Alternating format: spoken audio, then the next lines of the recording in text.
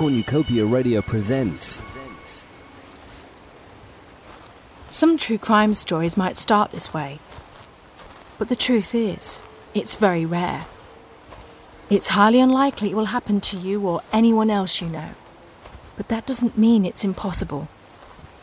You're walking alone. You're outside listening to the birds and the breeze through the trees, when you spot something in the bushes. It looks like a person, but you have to be sure. Anxiously you move closer, hoping and praying you're wrong. But you're not. You've discovered a dead body, and it's been dead a long time.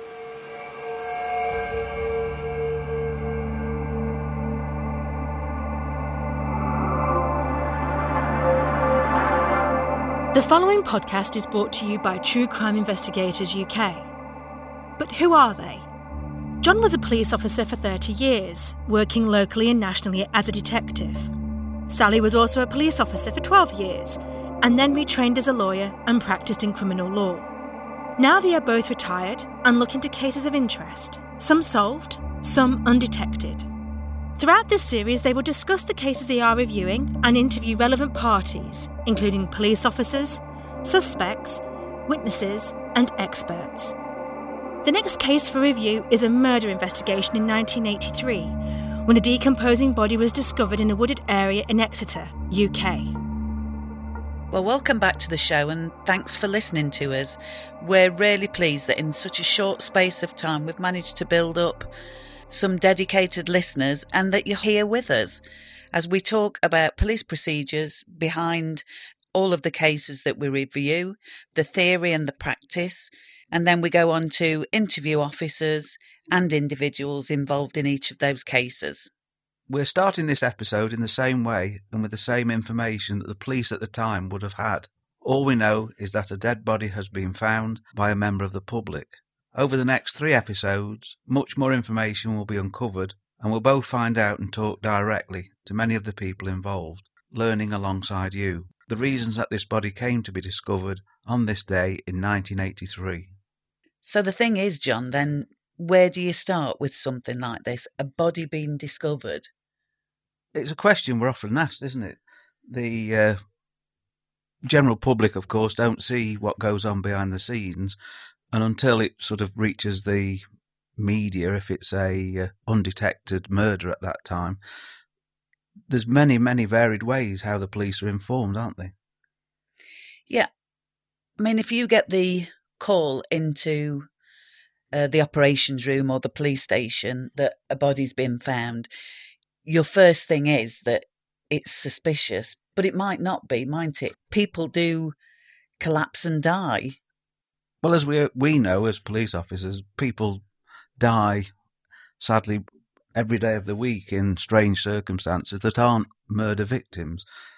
They could have had a heart attack, they could have fallen and injured themselves, but the prime object is to preserve life, and everybody should do everything and do to try and establish that if they are not breathing, to maintain their airway until help comes.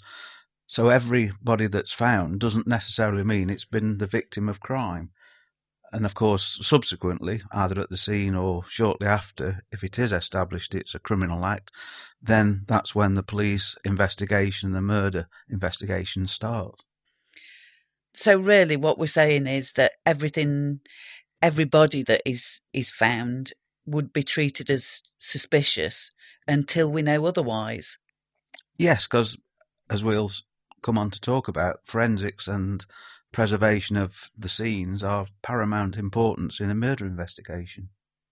And talking about murder investigations and going back to this case that we're now reviewing, we managed to track down the senior investigating officer in that investigation, and you interviewed him, John. This morning we're very grateful to a retired senior police officer from the Devon and Cornwall Police, Detective Superintendent Brian Rundle, who, as he will tell us no doubt, I think was a policeman all his life and born in Devon. Is that right, Brian? Yes, that's right, yes. My father was a policeman, my brother was a policeman, I've got 4 uncles that were policemen. So yes, steeped in the history of policing. Oh, that's nice to know, isn't it? What a tradition. That's fantastic. Yes. Yeah, there was a very strange murder, which was Saturday the 3rd of September 1983. An event took place around the Exeter area, which you then became the senior police officer investigating that case, wasn't it? Yes, it was, yes. And what actually had triggered this investigation? What had been found? Well, we had a call from a man who'd gone to relieve himself in a little car park near Holden Racecourse and come across a body, led to the investigation being set up. So am I right in thinking that prior to your involvement, this call would have been made to the local police reporting what this gentleman thought was a body, and then uniform officers attended and it sort of escalated from there? That's right, yes. Yeah, initial search, and then Jeff Henthorne was very quickly on the scene as well. Yeah, was your deputy then, wasn't he? He detective? was at that time, yes. Yes. And as a result of his CID input, it was a murder. Don't touch. Yes. And then you were called in to... That's right, to set up the incident room and to begin the inquiry. The general procedure is the same for most suspicious deaths, isn't it? That you would call in a pathologist to examine the body in situ. Is that what took place? Yes, that's right, yes. Until we've had the report from the pathologist, and we're not certain that we're dealing with a murder rather than a suspicious body. And at what stage did the unusual elements of this case come to light? Well, it came to light quite quickly at that time, because when the pathologist arrived and took his first look at the body, he then found that, in fact, the head was missing. And had he determined what sex, an age, etc.? A female. He couldn't determine whether it was an adult or a child at that time because of the position that the body was in. And did you attend the scene, Brian? Yes, I did, yeah. And having done that, and obviously we then knew that we were dealing with a murder, the priority then was to set up the incident room and to get the necessary manpower arranged to start making inquiries. And having found the body in sort of a secluded area, I would have thought your heart sank thinking, my God, we're up against this one. Yes, that's quite true, because we got absolutely no idea where we were going to start with that. The body has obviously been placed there at some stage, but had been kept somewhere else for certain sure, because it was in quite an advanced state of decomposition. And the two items of clothing that eventually were found on the body were stained with body fluids and unrecognisable. And you mentioned that after initial sort of visit to the scene and the sort of seriousness of the events unfolding, you set up an incident room, which could you just give us a picture of what that is for the people who are listening, never heard of that? Yeah, so a number of police officers would be called in on the inquiry, and that would be controlled through the incident room. There would be teams carrying out various work, doing house to house if there was such a thing, inquiries at the race course, inquiries of missing persons, and it would then develop from there on. Going back to then, I'm thinking back myself because I was a police officer then. It was just at the sort of after the Yorkshire Ripper inquiry when computerisation was coming into the force. Had you got that? No, we hadn't at that time. No. And it was done the traditional way then in pencil and paper, yeah. Pencil and paper and index cards. Sally right. has worked on those. Yeah. Sure. Yes, the old-fashioned way. That's right. How many man-hours do you think you spent on the investigation? Well, we would have had, initially anyway, upwards of 80 police officers. And that was usual that we did here in the West Country. So officers would be drawn from throughout the constabulary area and from the regional crime squad to deal with the inquiry. To anybody listening to this, Brian, people that haven't got a police background, they must be thinking that you go to work on this day, you're faced with a headless corpse out in a secluded spot, and where on earth do you start? What are the first inquiries you make? Well, the first inquiries obviously is missing persons, to see if we can determine whether anybody who might have possibly been similar to the body were found with the race course, because it may just have been somebody who'd attended a race meeting or something nearby, and just try and eliminate those kinds of things.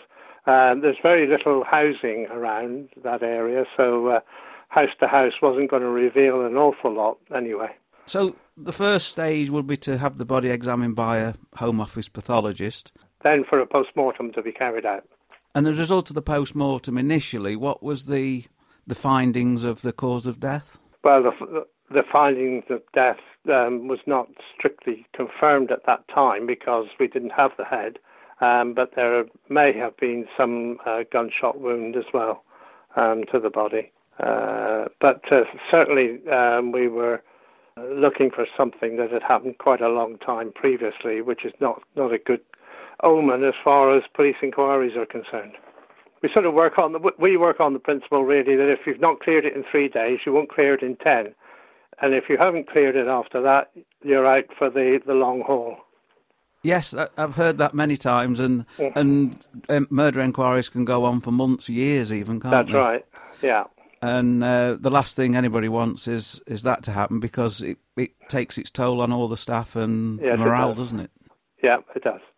Yeah, so, then once that the post-mortem had been carried out as far as it could be, because we still hadn't found the head, of course, so we then got uniformed teams in to search the area around where the body was found, sort of thinking that it might well have been carried away by some animal or other and left further down over the hill.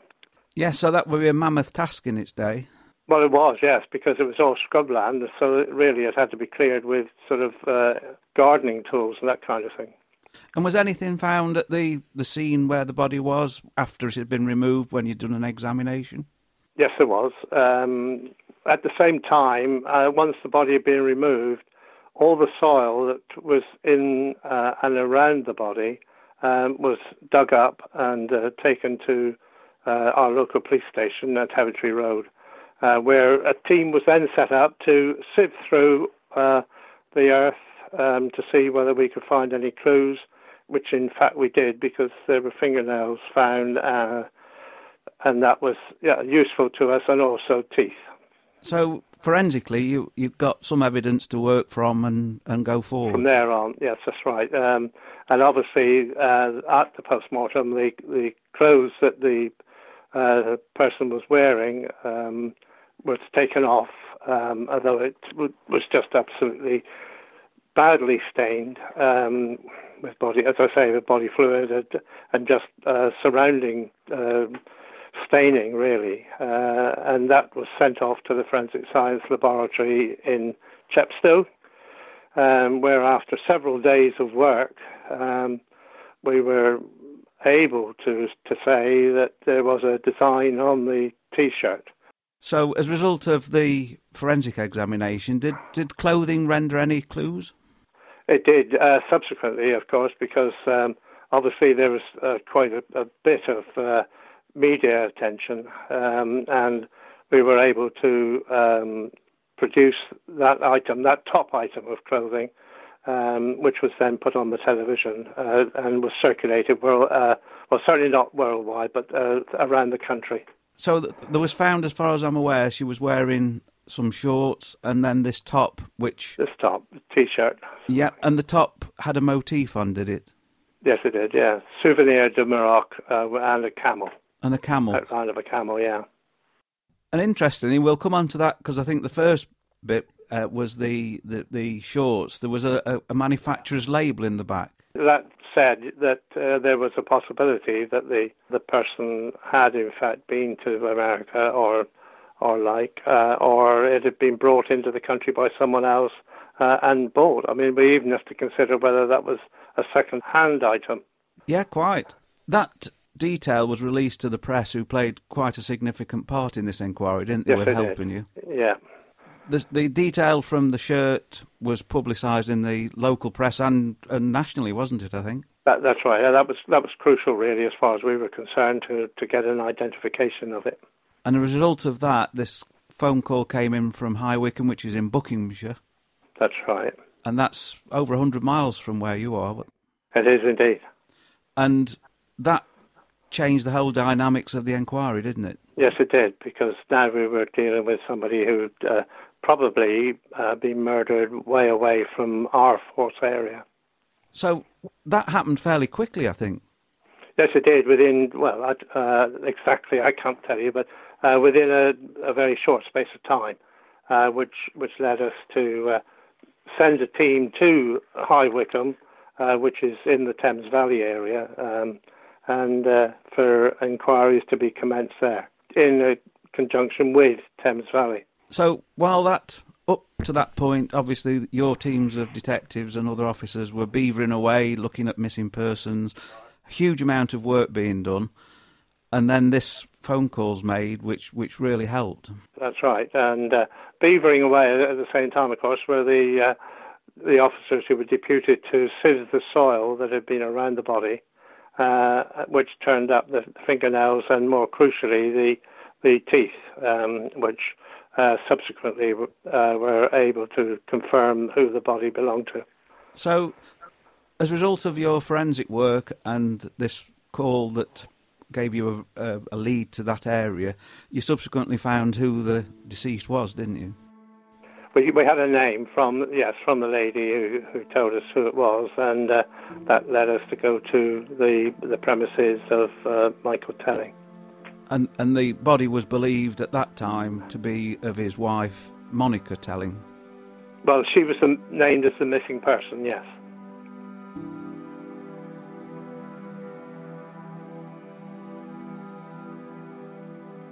This is certainly turning out to be an unusual discovery, isn't it?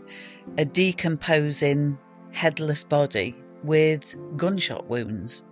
This one must have brought a lump to the throat of the police officers involved, because you've got a remote location, an unidentified female body who's been dead for some time, and to sort of add a very strange circumstances to it, she's been decapitated by means unknown at that time. But if you go back a stage from that, John, think about that guy that had just got out of his car and was just going about his business, and he comes across a site like this, a decomposing body. I mean, we've heard before that people have gone to locations, be it remote ones or wherever they are, and seen something that they thought, that's unusual, and it turns out to be a dumped bag of clothing that has decomposed, and leaves have fallen across it, and of course they've sort of examined it and thought that looks like a body, and then it's been a load of clothing or rubbish or a mannequin. Yeah, exactly. We're just on the same line. Yes, a mannequin. How many times have people found dumped mannequins and thought they'd seen a dead body, and the police attend and trigger an inquiry, and of course subsequently it's found to be a mannequin out of a shop that somebody's discarded or whatever. We can only imagine what he thought when he realised it wasn't a mannequin or rubbish, it was part of a body. Yeah, and we know that he went and reported the matter immediately. And what does that then lead on to as far as the police are concerned? Well, having been and done these sort of things ourselves, of course it triggers an initial police response to establish the facts. And on that day, a police officer would have gone, spoke to the man who would have pointed out the location where he thought he saw a body, and then a police officer would go and look for himself, and I'm sure quite quickly realised that this was anything else other than a crime. You know, somebody's concealed part of a body what is and why has it got there. And then you need to instigate the whole machinery of the police investigation then, don't you? So that's when Brian was informed, and as he's told us, he attends the scene and the Home Office pathologist attends, and that is the start of the investigation. Yeah, as we know, we instill in all young police officers who are joining that if you come across anything suspicious or scent to something that clearly is suspicious death, that you don't tamper with the scene. You back off and then call, as long as you establish that somebody has died, you back off and then preserve your scene, don't preserve you? the scene and report it, and that escalates it up the chain of police command to Brian Rundle in this case, who would have taken charge of the investigation. And then your incident room starts, your staffing, your resources need to be got together. Your incident room needs to be in a place that's appropriate for where your enquiries and your investigations are going on. Yes, and while that's in the background being put in place, of course, when Brian Rundle and other senior officers would have attended, the procedure is that the body remains there and a Home Office pathologist is called, and they 99 times out of 100, if not 100%, will attend the scene and look at the body in situ. Mm. And they're people who are, the country's divided up into regions, and at any one time there is a Home Office pathologist on standby 24/7 to attend suspicious deaths that the police have to investigate. And when you think about these things, John, and you think about the discovery of a dead body, and you think about death itself, I'm thinking about the first time that I actually saw a dead body, because it is quite a shock. I mean, when you think about Victorian times, they were used to seeing and having a dead body in the house before the funeral. But for me, as you well know, before I was a police officer, I was a police cadet. So at the age of 17, I went off on secondment to Chesterfield Hospital, the old Chesterfield Hospital, and as part of your secondment, they ask you if you want to see a dead body. And I thought, well, I better, because I'm going to be in this situation, and I better get a feel for it before I do it for real, if you like. So I went along to the mortuary at Chesterfield Hospital, and it was a one-storey building, like a little bungalow, and they referred to it as Ivy Cottage.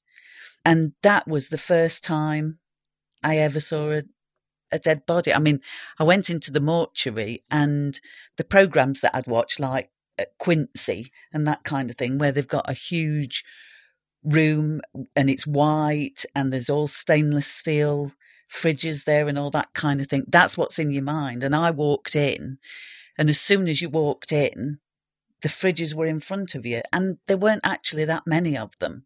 And then you turned to your right, and there were two slabs, and bodies were laid on both of those. And I remember walking in, thinking, I don't really like this, and walking out again. And then I got outside, and I thought, actually, it wasn't that bad. And I went back in again. And that was my experience of my very first experience of a dead body. Do you remember the first body that you ever saw? I think every person who, whether the police or not, at some stage will see a dead person, be that a relative or as a result of crime or an accident, whatever. And myself, I joined later than you, not that much later, at 18 and a half. And prior to that, I'd not seen anybody who died. And of course, at some stage, I would think that every police officer will be involved in, the investigation or the dealing with a dead person. And my first experience was a lady who died in an old people's home. She wasn't expected to die. She did. So the police are called, and they act as a coroner's officer to commence the coroner's inquiry into the death. And then it depends which route you take as to how many more dead bodies you will see during your service. If you're a traffic officer, you'll go to fatal accidents, so you will see bodies in situ then. If you go into the CID, you're more likely to see murder victims or seriously injured victims. And then you have to ask yourself, once you see dead bodies as I shan't say routine, but more regularly, do you become dispassionate to it? Do you get used to it? What's your thoughts? I think you do as your experiences in life go on. The more people you see that have died or been killed, the more and it's when you first start, it's the unexpected, unknown. Yeah, and I think there does have to be an element of being dispassionate, because you can't look, when you're looking upon a body in a post-mortem, you can't think this is somebody's dad, somebody's brother, somebody's husband, because then you just wouldn't be able to operate, would you? You wouldn't be able to function and do your job. You have to think, this is my job, this is the post-mortem, this is what we're doing today. Yes, all emergency service workers will come across gruesome scenes, and that is part of what their job is about. And when you've seen it once, twice, and subsequent times, you do get more conditioned to battle-weary. Yeah, battle-hardened, really. But coming back to the police work, of course, the other area I find quite fascinating when I've been to post-mortem is that the pathologists know that you're a police officer, obviously, and if you show interest in what they're doing, they very often will talk you through what they're doing, and it is quite interesting and fascinating how they work and explain what they're doing, which you wouldn't get as a member of the public because, of course, you wouldn't be allowed in. Yeah, and when I think, I've already mentioned the first time that I went to view a body, and I was only 17 years of age, and it wasn't just the first dead body I'd seen, it was the first post-mortem I'd seen. Once I got over that idea that it was a person and we were just looking at doing a job, and the job was to find out what had killed this person, I found it really fascinating.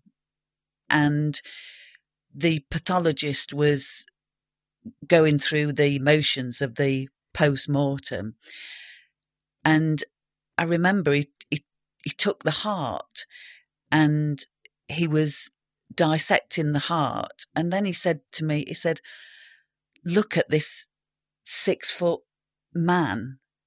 And then he showed me a little part of the heart where the artery had closed, and he said, that one little spot has killed that 6-foot man. And you think, that's amazing. I've been involved in several murder investigations which we thought was a murder investigation, and in the end turned out to be a death by natural causes, because the pathologist has found, as you say, a defect in their body that's caused them to die. But until they get to the post-mortem and death is determined, what starts as a suspicious stroke murder inquiry then becomes, sadly, just somebody has died of natural causes. And that's down to the professionalism of the pathologist, isn't it? Yeah, so going back to this case and this investigation, we've now got a name for the victim, and that's Monika Tellin. So if we look at Monika, we know that she was living with her husband, Michael Tellin, 100 miles away, because she was found in Exeter, which is in Devon, and she was living with Michael about 100 miles away in Buckinghamshire. So when we think about where you start with it, this is where the appeal to the public comes in, and the benefits of being able to glean information from the public. Because when they found Monika, who on earth is going to link it to a place 100 miles away? So it's really important that the police court the public and encourage them to give information, isn't it? I mean, if we go back to that time in 1983, of course, the way of living and the technology, the media, the magnificent sort of quick communications we take for granted today didn't exist. It was literally word of mouth and then widening the inquiry using press and television to try and publicise the fact that this person had been found. Totally different than how we approach it today. And it is very important, obviously, that the police and the press and the public work together to try and identify this lady's body. Yeah, and I think we've said on previous occasions that the world is now a smaller place because of the internet, because of social media. But yeah, we go back to 1983, and it's not that long ago, is it? When a police investigation was all about knocking on doors, talking to people, and also making those public appeals via television. I mean, it goes back to almost the beginning of our careers, isn't it? So it's in our lifetime, so to speak, isn't it? It's the start of our police careers, give or take a few years, and we've gone from that type of policing to the policing today, as we say, where via social media it can be broadcast quickly round the world. That never happened or was possible in those days. No, and you've got to take your hat off to Brian Rundle's team for eliciting the information that they did to be able to identify Monika, and then moving on from that. You know, there was many twists and turns in this investigation, because although Monika was found dead in this country, she wasn't British, was she? No, I mean, until the inquiry got going, and by a lot of hard police work, and like all police inquiries, murders or whatever, you can have that little bit of luck that puts you in the direction of the truth, so to speak, and very quickly they established that she was from California in America. So really the turning point in this case was when the forensic scientists managed to put together what the clothing that Monika was wearing, and they managed to enhance that, and it's that went on to the television and the media, and a public appeal was made in relation to the clothing. Do you recognise any of this clothing, or can you recognise it as being similar to somebody that you know?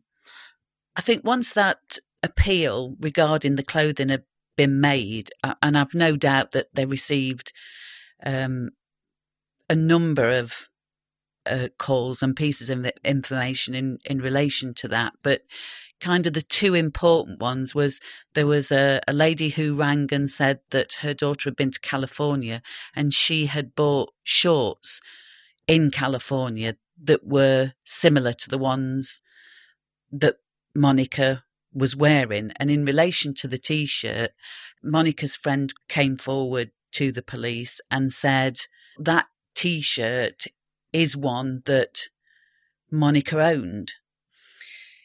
So once they found out that she was born and raised in America, it kind of beggars the question, doesn't it?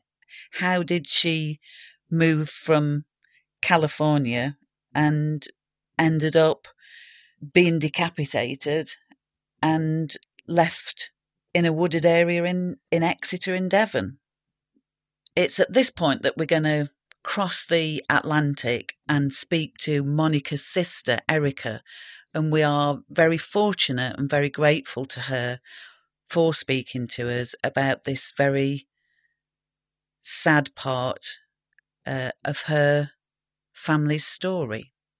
Yes, we called on some old friends in California that we know to help us try and find her, didn't we? Ex-police officers that we know. And via a joint effort, we managed to contact Erica. And Erica lives in a quite remote area of Northern America, isn't it?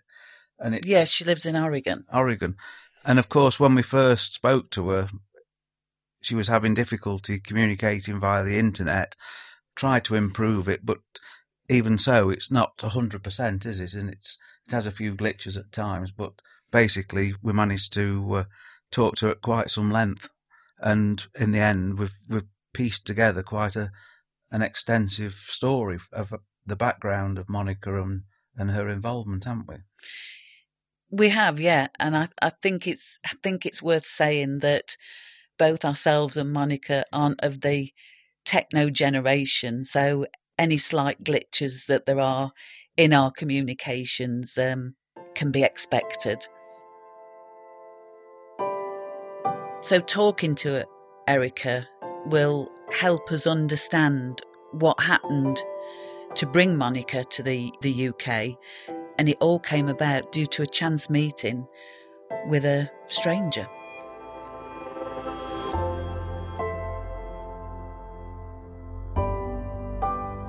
Hi Erica, and thanks for talking to us from your home in Oregon in the US.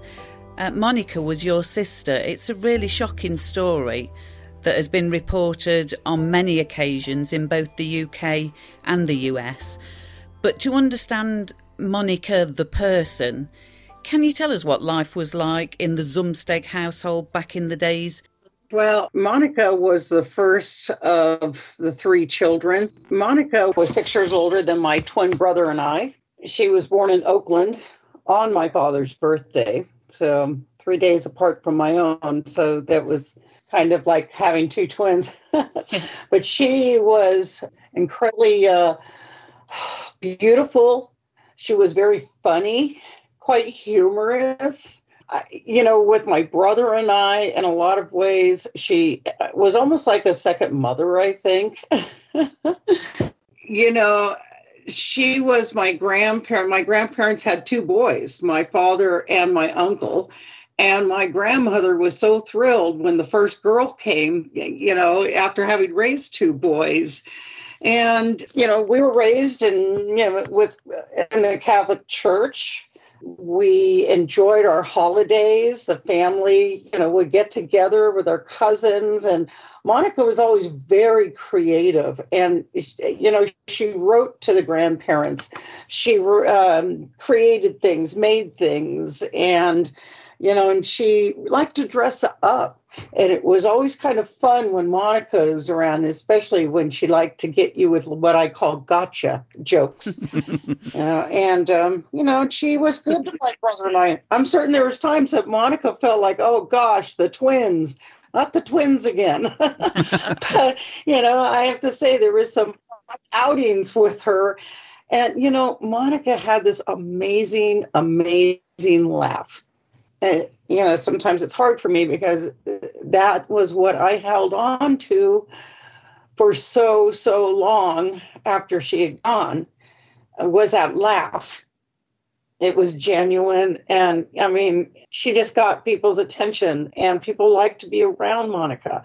And she just attracted people. She worked very, very hard. In kindergarten, they asked my mother to take her out because she was disrupting the class, because Monika taught herself how to read. And then in high school, maybe the year before graduation, they called my mother and said, we can't teach Monika anything anymore. She's too beyond this. And she didn't have a way to go over to San Mateo from the coastal town of Half Moon Bay at that time. So she decided she would work and help teach at the junior high school there. And she did gymnastics, the uneven bars and such. And that's what she did until she was able to go over to San Mateo. And at that point, she just had kind of the old beat up station wagon, but it was what she could do on her own. And she was so proud of what she could do. And, she was so good. She contacted her grandparents. They loved her. Just everything. She didn't forget holidays. She didn't forget any birthdays, any anniversaries. And I don't know, she was just really a beautiful person. Erica, where were you living at the time with the family? Obviously, you've moved away from your family roots. Where was the family brought up originally? Well, My mother and father, they met in Oakland. Mom was born in 29 in Switzerland during the Depression and such, and went through a rough time through the war and all that. And she came on her own to the States. And, fast forward, she ended up working in Brauhaus, a restaurant, German restaurant in Oakland, California. And my father came in, he would go in there in his military outfit. He had been in the Air National Guard and the Air Force, and pretty much he saw her and he went home to his parents and said, "That's the woman I'm going to marry." And he meant it. Yeah. But got married in 55, and Monika was born in 56. And that was in Oakland on Dad's birthday in November in the same hospital. Later, they had moved to Washington, where Dad took on a job with the Boeing Corporation. And then later transferred to New Orleans, Louisiana, to work in Boeing over there. And then in 62, my twin brother and I were born in New Orleans. I think he got a little tired of some of the South and finally decided, let's go back to California. We moved back there. I mean, we moved a bit. It was 65-ish or so, and we were, moved about in the Bay Area for a bit. Santa Rosa, we moved there in 1976. Monika had moved out of the home from Half Moon Bay and had her own job and an apartment and such, and was, really trying to start off well on her own, and was proud of everything she was doing. She loved journalism. She studied journalism. Different things. She had so many ideas. So, but anyway, that's where we ended up in Santa Rosa, was in 76. And Monika at that point was living, I believe, in Sacramento area. And what's Santa Rosa like? Is it a very small place? Santa Rosa in 76 was smaller. A beautiful town, had vineyards, beautiful hills and structures, and it was a home of people like Charles Schultz of the Peanuts. And in fact, he had an ice skating rink there and such. And as kids, we used to go and hang out down there, and you would see Charles Schultz quite frequently. It's a very interesting town. It has a lot of history, and I just can't say enough about it. The area, it's right to the redwoods. It's not far from the ocean. It's just a beautiful area. Was it a happy family? Were you all happy families at that time? I would say for the most part, people like to say things aren't perfect. Well, what is? But, we had a intact family. Father worked 9 to 5, good people in the neighborhoods and that. And, my twin brother and I as teenagers, we gained quite a bit of friendships. And, we certainly were teenagers as well, so... but yeah, I would say we're just the average, middle-class American family.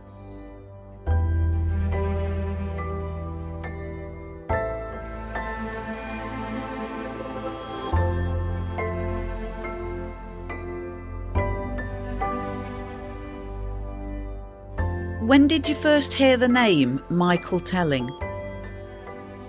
It was like a gorgeous day, and my father and some of his friends and my mother decided to take a motorcycle ride to Sausalito, which is on the Marin side, or the north side of the San Francisco Bay. And I went along. I was riding. My father was kind of funny. He liked to name everything. So my mother and father were on their 1100 Yamaha called Genghis, and I was riding my Honda 54, which was named Gertrude. And so we rode down to Sausalito, and we pulled off Highway 101, and we come into the town, and there's 2 stop signs there, an intersection, and to our right is this man on this Harley Davidson.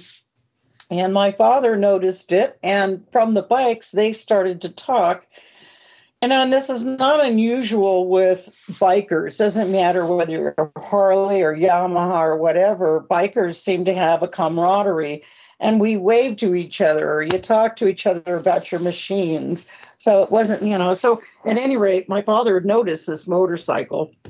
It was the 1980 belt drive Harley Davidson, and the first using a belt drive. And so from that stop sign, we pulled into a parking lot, and the biker on the Harley pulled in with us. And that's when I met Michael Tilling.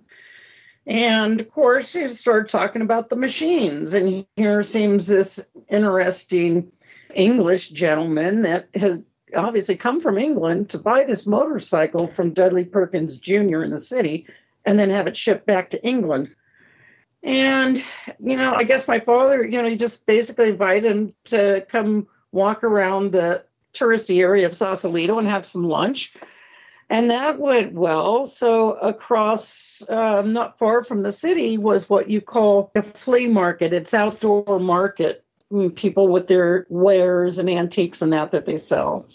And so Michael joined us over there as well. And he was walking with me, and we were looking at some of these displays and came across some rocks and gems and such. And I was looking at some opals. And Michael looked at me and he goes, "Oh, do you like opals?"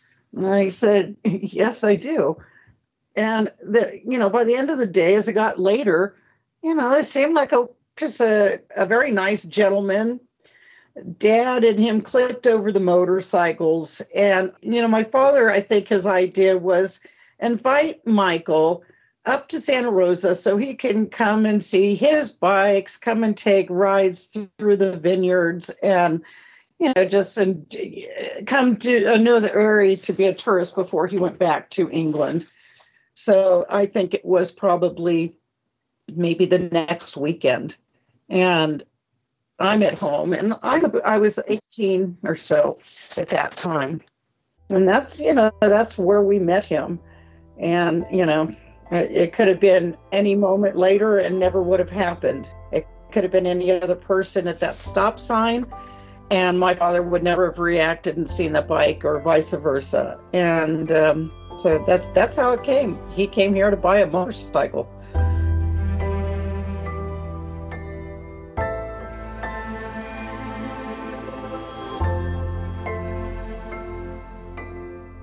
Suffice to say that first impressions of Michael were good, and you all had a mutual interest in the motorcycles. He was very nice. He was kind of funny and kind of nice. And, and we started when he came up the following weekend. We took different motorcycle rides with Michael, and we rode to Napa, and we went to a beautiful vineyard there. And inside, they had all sorts of wares and such for sale. And there were actually these beautiful handmade candles. They were quite expensive. They were beeswax and made by an artist. And Michael ended up buying me one of these candles. And after that, I think there was one night, then he asked me to go out on a date, or to dinner, I would say, is what he asked. So I went to dinner with Michael, and I had a good dinner and such, and I believe we took my car, and then we went to a theater to watch a movie.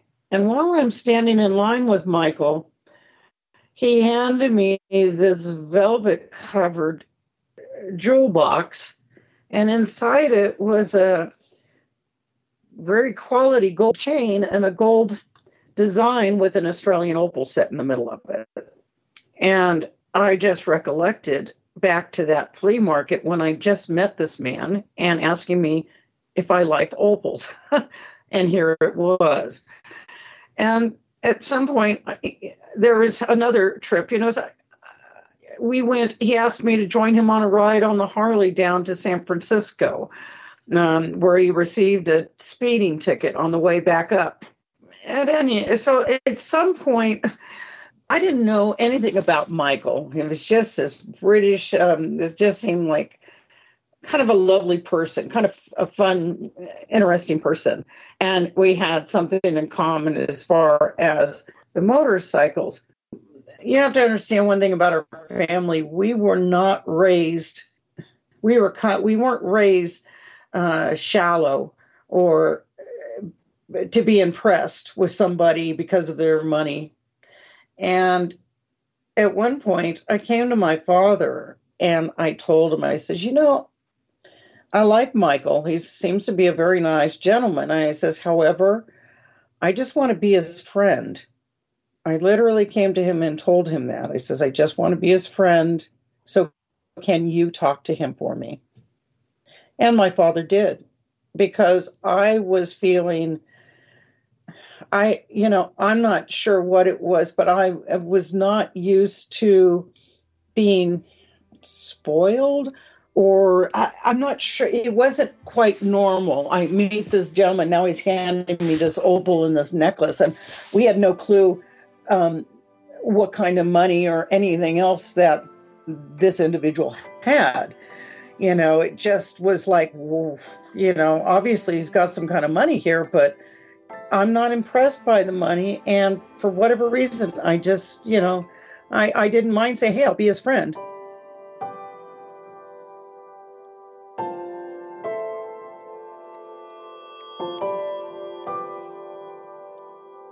So it's interesting that Erica is talking about Michael almost wooing or courting her when they first meet, and he's buying her expensive gifts and taking her to restaurants and the theatre.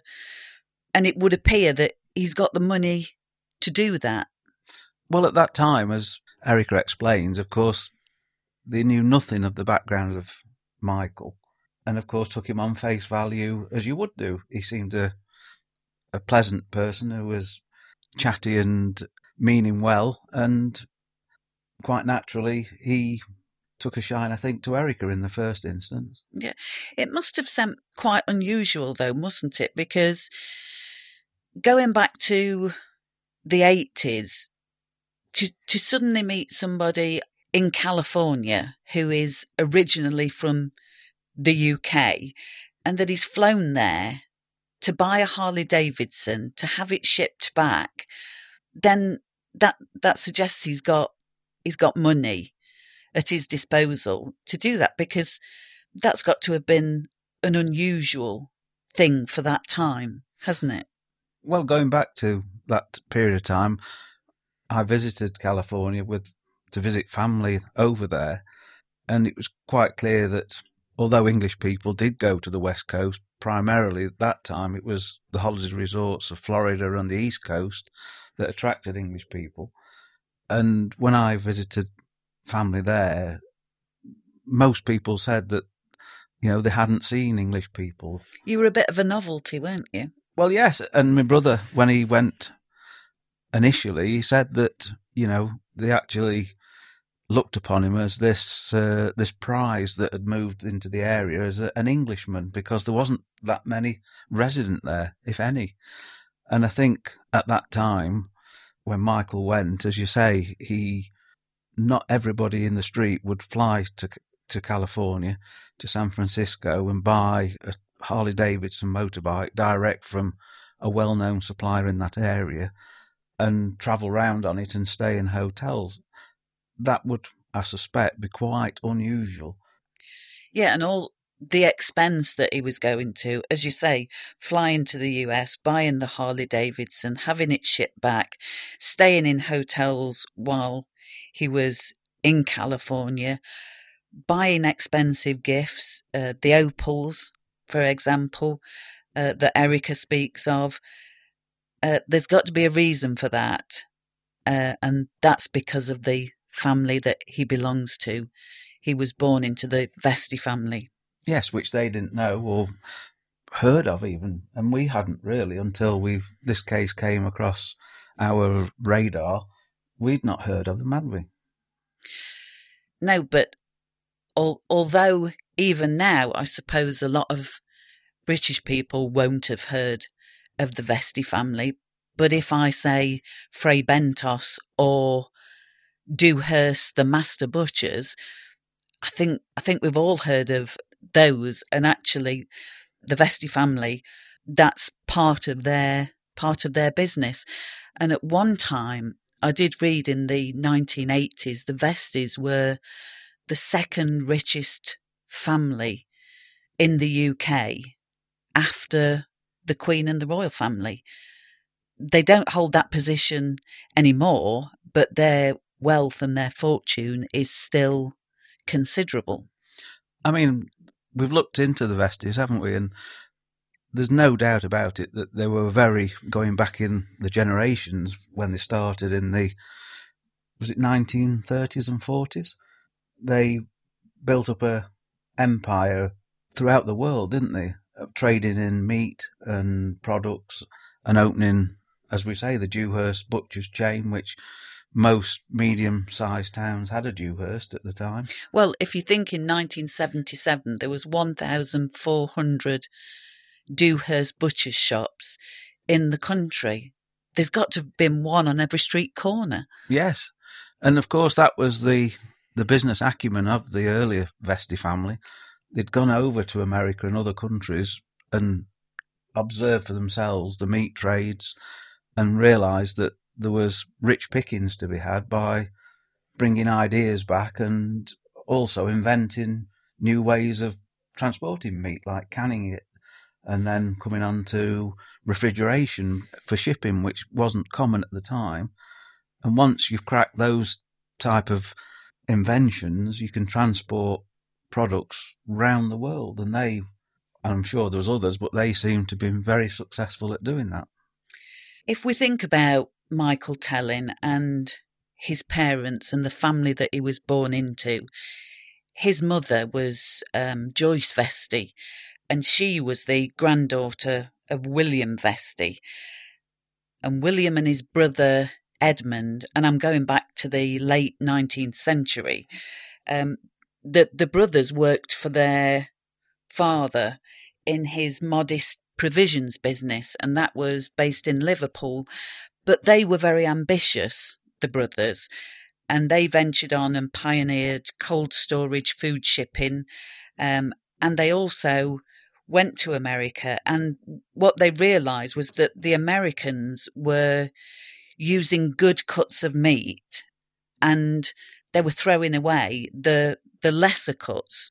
So therefore they were being wasted. And it was those, in inverted commas, wasted pieces of meat that they took, and they found a way to preserve and can and obviously sell that waste meat.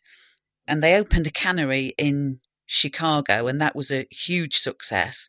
Because when you think about it, when you go back to the early 20th century, canned beef was a staple food during the time of depression and during a time of war. And it was that grew the Vesti fortune. And as time went on in the 20th century, they started to buy parts of South America and Australia and establish cattle ranches. And I'm sure that during World War I, the Vesti family purchased 6 million acres of land in Australia alone. So even by that time, they got some huge clout. They got a good fortune behind them, and that carried on and grew and grew. And as the business grew over the years, then so did the fortune. And what comes with a successful multinational corporation is that fortune, and the family can then enjoy that fortune. And it's against that background that Michael was born into this family. He was an only child. Yes, and like in many of these big family empires that have done very, very well, and there's no doubt the Vestis were very astute business people, not everybody that's born subsequently is of the same ilk. And in this case, Michael fell into that category, didn't he? He did, but he didn't share his family history with the Zumstegs, did he? Well, prior to meeting the Zumstegs, he no doubt realised that because his family were who they were and the money, it attracted no doubt people with unscrupulous motives, and you become very guarded as to what you tell people until you really get to know them. But thinking about that, he didn't really know the Zumstegs, but he started showering gifts upon certainly Erica, the opals, the taking her out, generally an attempt to court her, and he didn't know them that well. So is the fact that he doesn't mention the family history, he doesn't want the family just to be seen, he wants himself to be seen as an individual. I do think that he bought some friendships. I'm not saying that about the Zumstegs, but I think that he did seek to buy some friendships. So I think he wasn't hiding the money, he was hiding, or appeared to be hiding, where the money came from. And that was obviously the Vesti family. Yes, I'm sure that's true. I mean, the Zumstegs didn't know who he was, other than on face value, did they really? And although he was able to spend money, the true source of the money wasn't known, was it, for some time to them? No, and that's why I say I don't think he was ashamed of the fact that he had lots of money. I just don't think he wanted to reveal the source of that money, i.e. this very aristocratic family that he came from. Yeah, I'm sure. I mean, as we know, he threw up a lot of smoke screens to stop people knowing who he was and finding out who he was. And that was no doubt, as you say, he didn't want to disclose where the money was coming from. But on the other hand, he did spend it quite freely, as we know. But to him, probably that wasn't huge amounts of money. Yes, and Michael didn't have to work, did he? He had a very generous allowance from the Vesti Trust. And if he incurred any expenses, he just put forward the bill and the Vesti Trust paid for it. Yes, I mean, he, from the day he was born, clearly he was going to not want for money, because that was the nature of the family. And as you say, there was a trust fund set up for him, which within reason would pay his daily living expenses, travel, etc. And he didn't have to work, and as far as we're aware, he didn't work, and that was probably one of his problems, wasn't it? So if that's the family situation, then you can afford to fly over to the west coast of America and ship out a limited edition Harley Davidson and stay in nice hotels and treat the people that you meet to nice things, nice restaurants. I think that was his normal life, as he would see it. So having met and associated with the Zumstegs for some time, I think it got to the stage, didn't it, where they were struggling for things to entertain him. Yes, I mean, after the initial meeting on the motorbikes, of course, and the friendship starting to grow, and my experience of people in California have been the same. They're generous people, and they like English people, and they're not, as we said, common on the West Coast at that time. And they sort of, shine to English people, and they did, in a friendly way, try to entertain Michael and show him around their country and motorbike rides, as we know they did. And of course, I think, as we know Michael's background, he probably was lonely, and this family had shown interest in him and were kind to him, and of course he stayed with them. He stayed with them, and possibly a little bit longer than what they thought, but they liked him, didn't they? They did like him, yeah. And I think then we get to the stage where the Zumstegs, certainly Monika and Erica's dad Lou and their mum Elsa, they'd done all the touristy things in the area where they live, Santa Rosa in California. And that's when Lou decided, or certainly made the suggestion, that Michael go to Sacramento to visit his eldest daughter, Monika. Yeah, I mean, they'd shown him great hospitality. They showed him round the tourist spots of the area where they lived.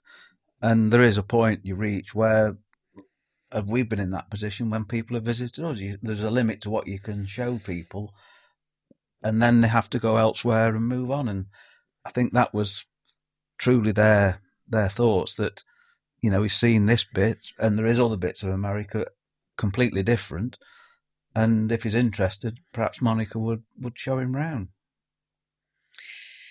Yeah, and by Lou making that suggestion, had he have realised what that would subsequently lead to, he wouldn't have made such a suggestion, and that's the fact that he introduced Michael Telling to his eldest daughter, Monika. Yes, and, you know, unbeknown to any of the Zumsteg family, they had no idea what subsequently would happen, but nobody can predict the future, and they did it in the best intentions at that time.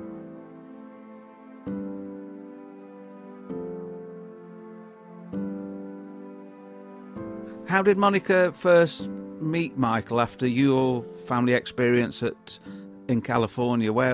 How did Monika get involved? So Michael had spent probably a week or so at our house, I don't know, doing outings and that in Santa Rosa. And then at some point, my father said, well, I have a daughter up in Sacramento area. Maybe she would be interested in showing you around that part of California, which is, you know, probably about 3 hours or so from Lake Tahoe. And so that's how Monika met Michael. So my father, so Michael went up to Carmichael, which is a suburb there of Sacramento, and met with Monika. And, you know, apparently they went up to Lake Tahoe, and he pretty much, you know, wined and dined her, etc. And, you know, just really from there,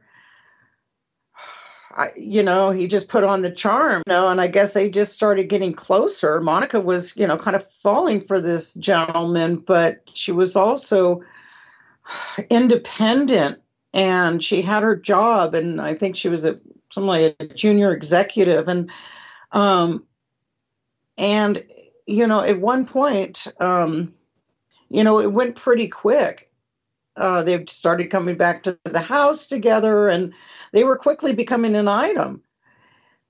And I think to myself, I thought, wow, this is kind of exciting, because, you know, initially, wow, Michael's really kind of fun. You know, he really put on the charm. He very much put on the charm.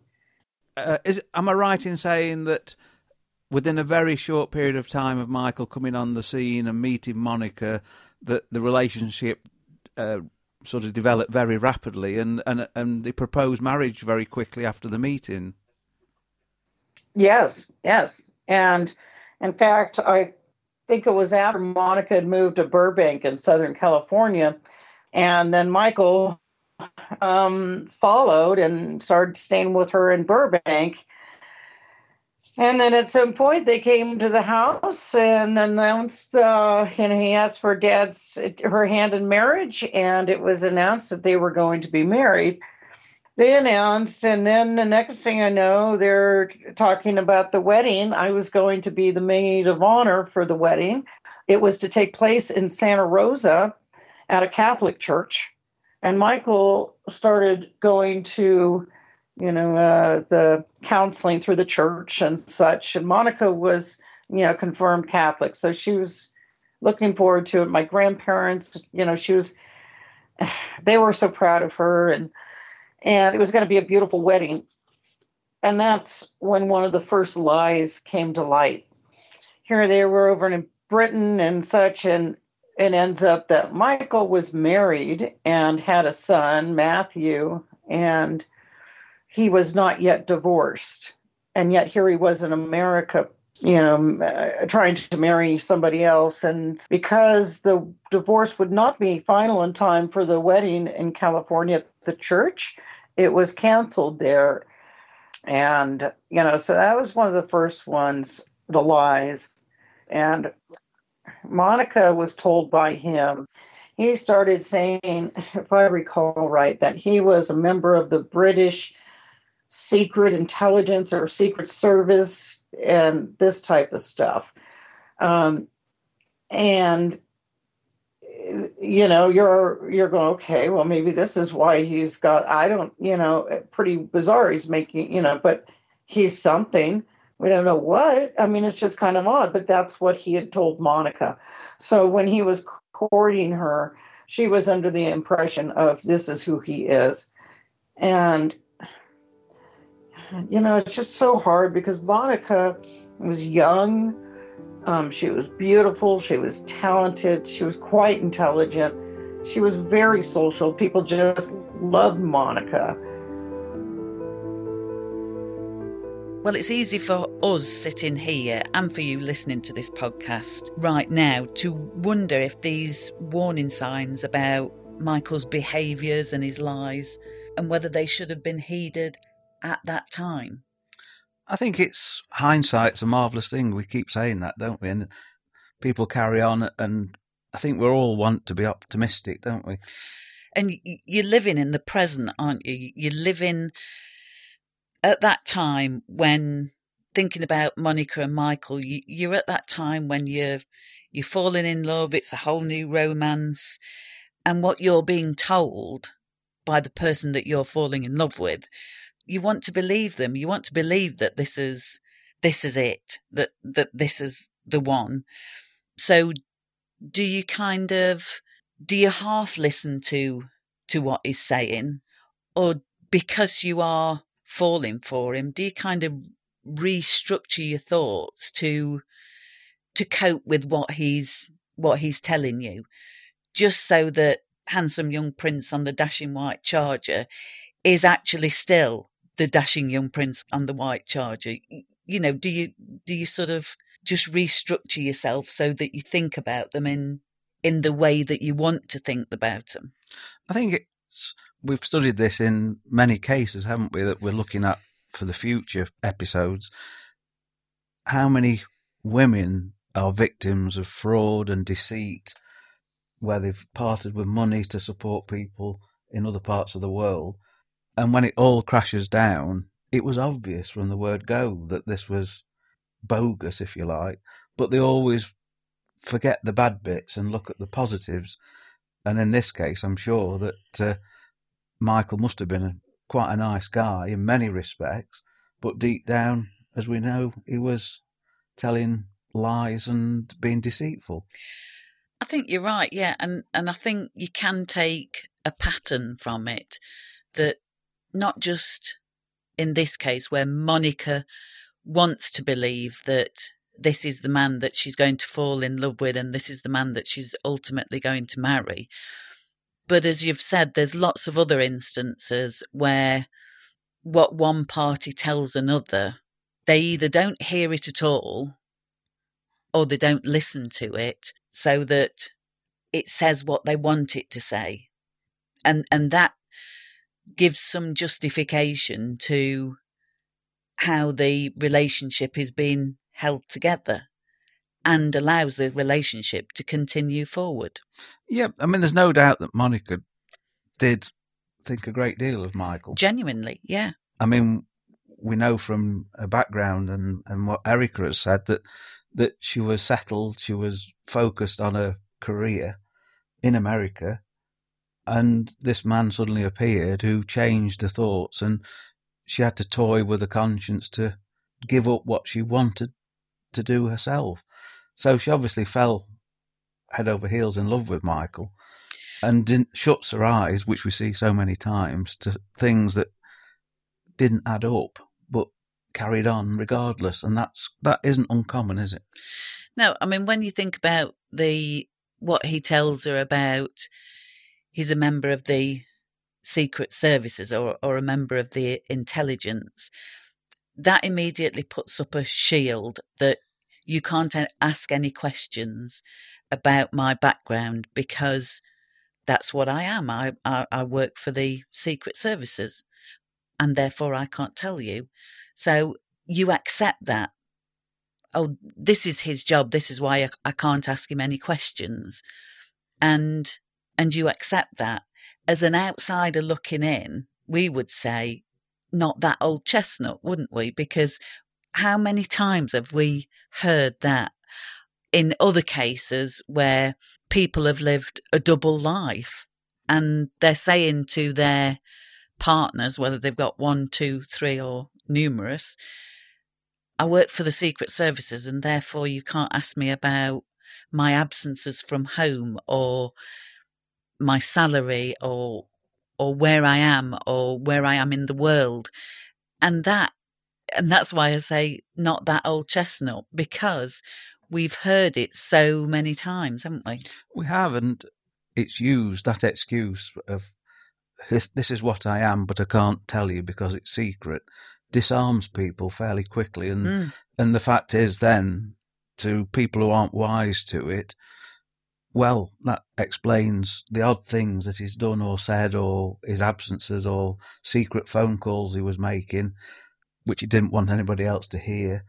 That explains that, and it gives an excuse, and people then think, oh, right, I've never come across this before, and accept what they're being told. And in reality, like if somebody said that to me now, you'd be very, very suspicious, because a genuine person in that area of work wouldn't even mention that they were involved.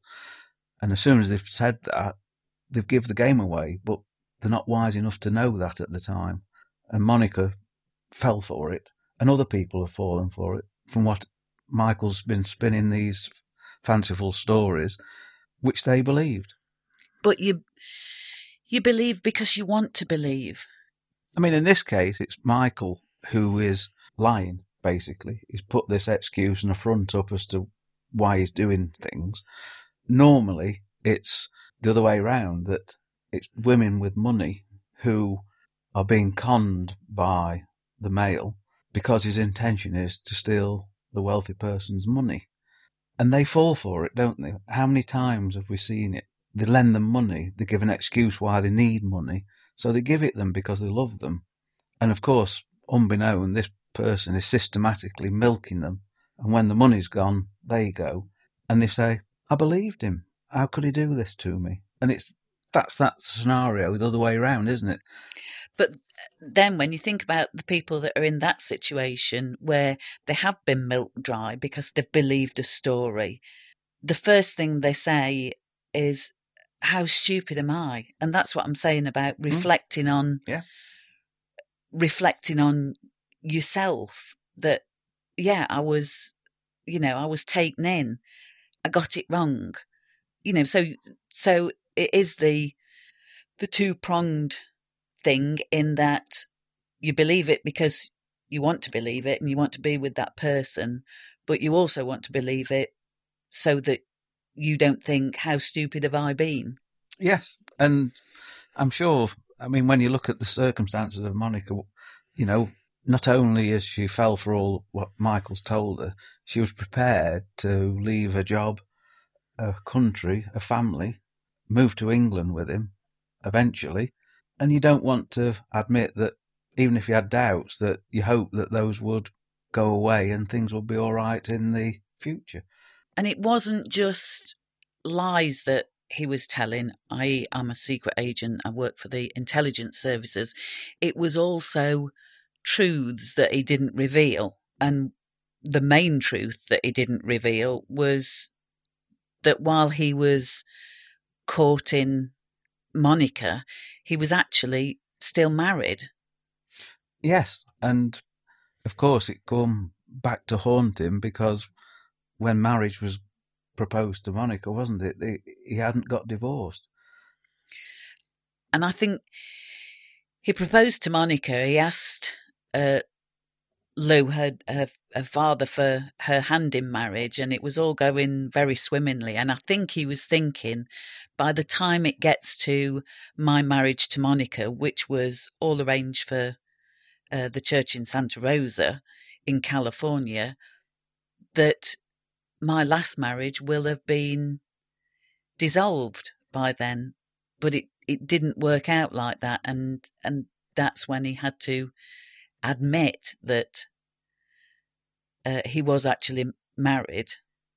Yes, I mean, he was playing for time, wasn't he? He thought that, as you rightly say, that when I actually get married, bearing in mind he'd gone through with meeting the Catholic Church in and California, undergoing those counselling sessions with the priest. He was playing along with what was expected of him, but secretly harbouring the fact that he was still married with a child, in fact, and praying that his divorce came through before he actually married Monika. And of course, like we know, people who tell packs of lies very often get caught out, and it happened to him. You've got to have a good memory to tell lies, and you've also got to realise where those lies might ultimately take you. But in this case, the fact that he was married wasn't a lie. It was just an unrevealed truth. That he wanted to, no doubt, if he'd got divorced, wouldn't mention it again. I think if he'd have been divorced by the time he married Monika, at the time that they had planned to get married, I don't think he would have ever mentioned it.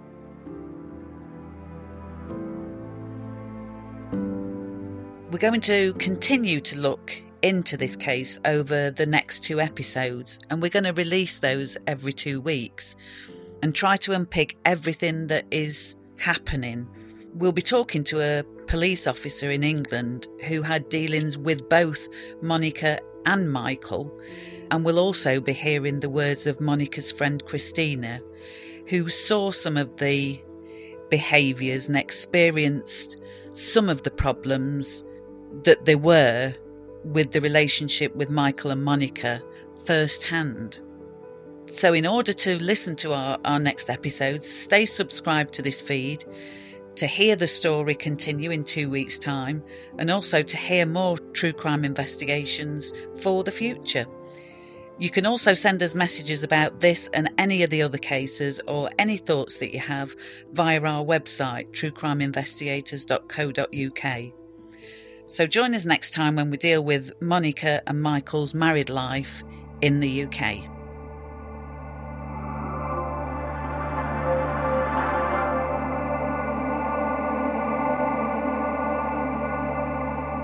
Thank you for taking the time to listen to the True Crime Investigators UK podcast.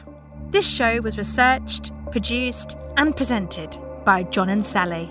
The narrator was Catherine McDermott, and it was edited and produced for Cornucopia Radio by Peter Beeston. You can find out more information and case notes about this murder by visiting our website at truecrimeinvestigators.co.uk. On the website, you'll also be able to send us messages, discover subscription links for all our podcast platforms, and follow us on all our social media accounts. Make sure you're subscribed to this feed so you can automatically get new regular episodes as soon as we release them. And also, if you enjoy this series, we'd really appreciate you leaving a review or star rating in your favourite podcast application. Your support will help us grow and expand our true crime investigations even further. Thank you.